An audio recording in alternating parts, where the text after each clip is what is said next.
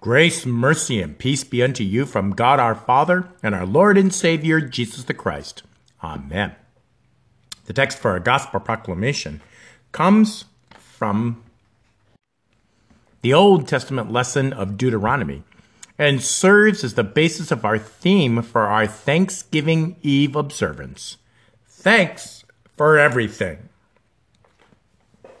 Oh, how I can tell you of the many miracles we have been experiencing at Faith here of late. We've had people wanting to continue the testimonials after our stewardship campaign so they can share their faith stories as well, completely unsolicited.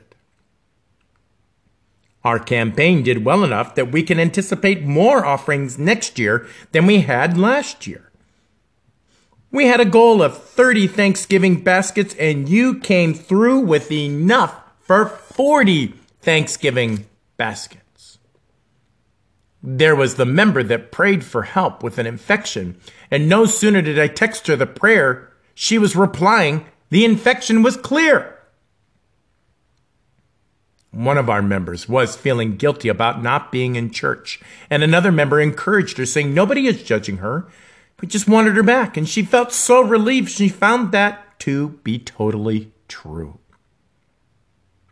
We're on pace to have over 20 baptisms this year, quite possibly a church record, but I would have to check on that. A granddaughter told her mom she felt she needed to be with grandma one weekend. She didn't know why, she just felt her grandma needed her. Mom consented, only later to remember it was the 1-year anniversary of Grandpa's death, which they all completely forgot about. Many miracle after many miracle this year, for which we can do nothing but thank God for. We could not have possibly generated these things to be so. We could not have created the aforementioned instances. We could not have planned one way or another for the events that were brought to my attention completely unbeknownst to me. I could not have even conceived that such things were necessary, nor even guessed they were on the horizon. These many miracles could have happened in no other way but by God's determined provision, and each and every one caused me to pause for just a moment and take stock of their miraculous nature and humbly glorify God.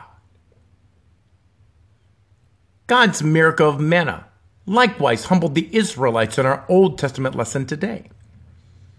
In the wilderness, there was little means to provide for themselves, no proper place to grow crops to feed the herds. Without the grain for feed, there was no guarantee the animals would adequately provide milk, curds, cheese, and eggs for reliable sustenance. Likely the grain they harvested at Horeb would be running low, and that meant no bread for the people. Something had to give, because nothing was left to give, empty mouths to feed, because the wilderness gave little to sustain the little amount of life given to live there. We have all seen such desperation in our culture before. Many of you remember cupboards bare, and the only thing left to eat was potatoes from the cellar or government cheese. Some remember mothers or grandmothers walking the alleys of the city looking for greens to fry with a small bit of lard. Or dad or grandpa canvassing the streets for small bits of metal scrap that they could recycle for just enough money to buy a small carton of salt or an even smaller bag of flour. And you also remember in those impoverished times that mom and dad would say, it's all we have, and you should be thankful for that. It's probably almost impossible for people who have never experienced that kind of scarcity to comprehend, no matter how you describe it, especially when we have so much today and somehow we will always seem to want more. Homes with more cars parked at them than people to drive them living in the house, clothing bending the rack in the closet, shoes cluttering the floors, and fresh food delivered right to the door without ever having to wait for it. phones in our pockets with buds in our ears, little computers with us everywhere we go that do all the thinking for us. This era of abundance has tricked us into thinking we somehow earned this simply because we've always had it, and no one would dare deny us it. Our modern-day gods of Walmart, Winn-Dixie, and O'Reilly Auto Parts shine their benevolent faces on us through their cheerful signs as we pay homage to them with money we unquestionably hand over to them. If ever there were a quid pro quo, we have willingly participated in it. Then our deities of peace and order take our taxes for the next program that promises production in our community, and we barely glance at the ballot when we approve more of our money to give us a false sense of social security.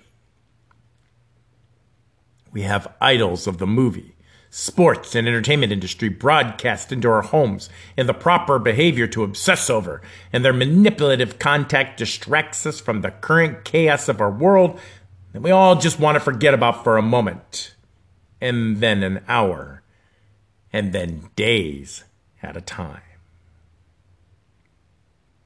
It is our wilderness of our own making that satisfies our worship of self and makes us forget who truly provides. So God, our true God, lets your false God fail you so he can properly and eternally provide for you. Your favorite TV show comes to an end, and the new season isn't renewed. Now what are we going to do with all the time that we reserved for the tube? That's when your favorite sport team falters and your favorite players retire. Now who am I going to cheer for? That's when your movie star misbehaves and the good movies are no more, and that marvelous world of make-believe turns into stuff you just can't believe in anymore. Now who am I going to look up to? This is when your downcast face can see no further than the one who truly provides. 40 years in the desert was a long time for the Israelites to rely on God alone.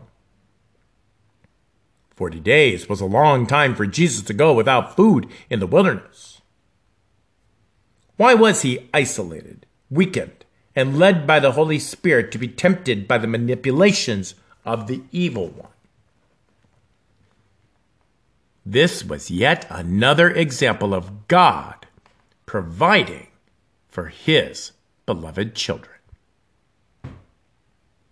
Instead of giving the devil what he wanted, our souls, he provided a scapegoat that would take our sin in the wilderness for 40 days and leave it there, and giving us his eternal life instead.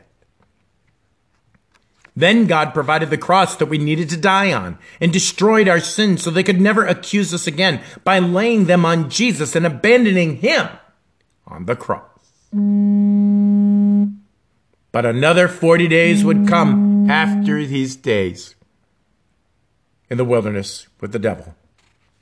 Only these 40 days would be different. Instead of temptation, sacrifice, and death, Jesus would provide what we need to be ready for his return. He would provide the training of the disciples on how to run the church and minister to God's people. He would give us the liturgy to worship and the scriptures to follow, training them and preparing them and leaving his Holy Spirit with them. And then he would ascend to the Father on that 40th day and prepare for the day when he would return. This Thanksgiving, that is the ultimate hero God we have to look up to when everything else fails. That is what we will always have to be thankful for, even better than anything else the world pretends to provide.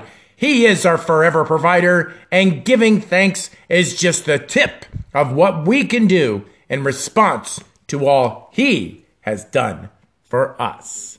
Amen. Now may that peace which surpasses all understanding guard your heart and mind in Christ Jesus always. Amen.